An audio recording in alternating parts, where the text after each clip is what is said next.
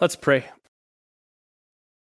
May the words of my mouth and the meditations of our hearts be pleasing in your sight, O Lord, our rock and our Redeemer. Amen. If you could know the time of your death or how you were going to die, would you want to know? I wouldn't. I know my sinful heart. If I knew that I was going to die on Ash Wednesday 2086 at the ripe old age of 100, what would that do to me? How important would the Word of God be in my life? Why would I spend time getting to know myself better as God reveals myself to me on the pages of Scripture and getting to know Him better as He reveals Himself to me on the pages of Scripture when I could spend the next, 40, 50 years getting really good at fishing or trying to resurrect my golf game? Maybe when I turn 90, I could spend the last 10 years, which probably aren't going to be as good for fishing and golf. I could spend those 10 years just almost as long as I've been a pastor, studying the Word of God every day. I could get caught up then, get right with God in those last 10 years. Maybe 5 or even the last year.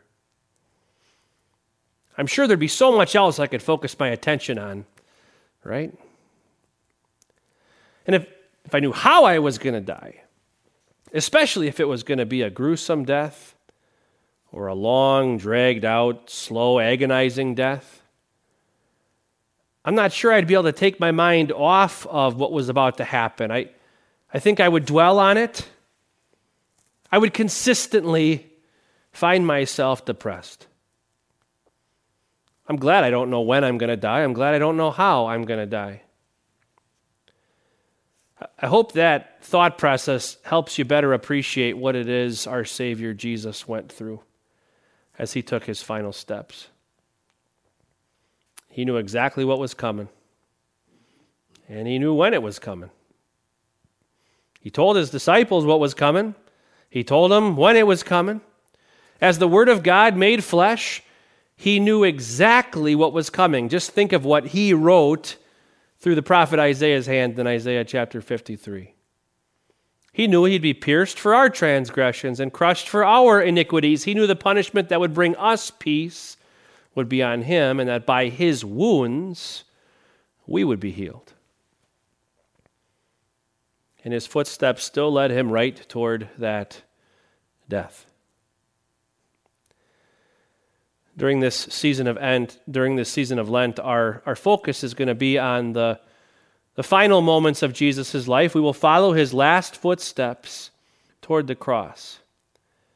And as we begin this journey that I think will be quite memorable for you, tonight we see His footsteps lead Him to a tomb that was emptied for our comfort, for our blessing, and a tomb that was emptied to set the final course of God's plan of salvation into motion. John chapter 11 begins with this note that this was going to take place in Bethany. Bethany is just a little village that was about 2 miles outside of Jerusalem. And that's particularly interesting because at the end, Jesus is moving toward Jerusalem. That's where His enemies were. His enemies were in Jerusalem, the chief priests, the Pharisees, the teachers of the law, the people who had been tracking Him around for 3 years, looking for some way to bust Him, for any little piece of evidence that He couldn't be the Messiah, that He couldn't be the Son of God. Of course, they never could find anything against Him. At the very end of John chapter 10, we hear He continuously escaped their grasp. They couldn't get Him. And so the fact that He would go closer to them at the end is interesting. When Jesus catches word that His friend Lazarus is sick, His decision is to go closer, but not as you might expect. the sisters of Lazarus, sent word to Jesus, "Lord, the one you love is sick." And Jesus turns to his disciples and he says, "This sickness will not end in death. No, it is for God's glory, so that God's Son may be glorified through it." Now, Jesus loved Martha and her sister and Lazarus. So when he heard that Lazarus was sick, he stayed where he was 2 more days. And then he said to his disciples, "Let us go back to Judea." Why 2 days? Why not go? If he really loved Martha and Mary and Lazarus, why wouldn't he go right away when he heard that Lazarus was sick? Well, you just heard the reason. The reason he waited 2 days was so that God's Son may be glorified through it. So that he could say to his disciples, "Our friend Lazarus has fallen asleep, but I'm going there to wake him up." And of course, the disciples hear Jesus say that, and they think to themselves, "Oh, well, if he's sleeping, he'll get better." And then Jesus has to say a little differently, "Lazarus is dead. And for your sake, I am glad I was not there, so that you may believe. But let us go to him." Jesus waited 2 days because he knew exactly what needed to be done. He knew what Martha needed to hear when she met him as he approached the village and said to him, "Lord, if you had been here, my brother would not have died." She needed to hear Jesus say to her, "Your brother will rise again." And she knew that, and she believed that. Right away, when she heard Jesus say, "Your brother will rise again," she knew that he would. On the last day, on Judgment Day, he would rise again. And in that moment, thinking that he would remain dead till the last day, she needed to hear the exact same words that you and I hear when we stand by the open grave of a loved one who's just passed away. As we hear the pastor say, "Dust to dust, ashes to ashes, earth to earth," she needed to hear him say the same words that we need to hear him say in those moments of loss. She needed to hear him say, "I am the resurrection and the life. The one who believes in me will live even though they die, and whoever lives by believing in me will never die." Do you believe this? "Yes, Lord," we say. Yes, Lord, we believe this because we are watching your final steps toward this tomb, toward the second sister, Mary, who also meets Jesus and says, again, same words, "Lord, if you had been here, my brother would not have died." When Jesus saw her weeping and the Jews who had come along with her weeping, he was deeply moved in spirit and troubled. He asked to be led to the tomb. And when he got to the tomb, he wanted it to be opened. "Take away the stone," he said. "But Lord," said Martha, the sister of the dead man, "by this time there's a bad odor, for he has been there 4 days." No one else there wanted that stone rolled away. But Jesus demanded that it be rolled away. Everyone else standing there knew that because they don't embalm their dead, 4 days later, that body was decomposing, and what lay behind that stone was a nightmarish scene. None of them wanted to see Lazarus that way. But Jesus demanded the stone be rolled away. "Did I not tell you that if you believe, you will see the glory of God?" So they took the stone away. Then Jesus looked up and said, "Father, I thank you that you have heard me. I knew that you always hear me, but I said this for the benefit of the people standing here, that they may believe that you sent me." When he had said this, Jesus called out in a loud voice, "Lazarus, come out!" The dead man came out, his hands and feet wrapped with strips of linen and a cloth around his face. Jesus said to them, "Take off the grave clothes and let him go. Jesus took his final steps toward that tomb because he knew what Martha and Mary needed. He knew they needed comfort as they mourned their brother's loss, and he knew that Lazarus needed to know that God really does work for good in all things for his children. Jesus took his final steps toward that tomb because he knew that his disciples really needed to see as eyewitnesses exactly who it was that they were following. Because soon, very soon, he would send them out as eyewitnesses across the world. And he knew that you and I needed this to happen too. So that as we deal with death, whether it's expected or not, we would know exactly who our Savior is, the one who has power over death, the one who can call to a dead man, come out, and he does. So that we would know that nothing is impossible with God and that death really has lost its sting.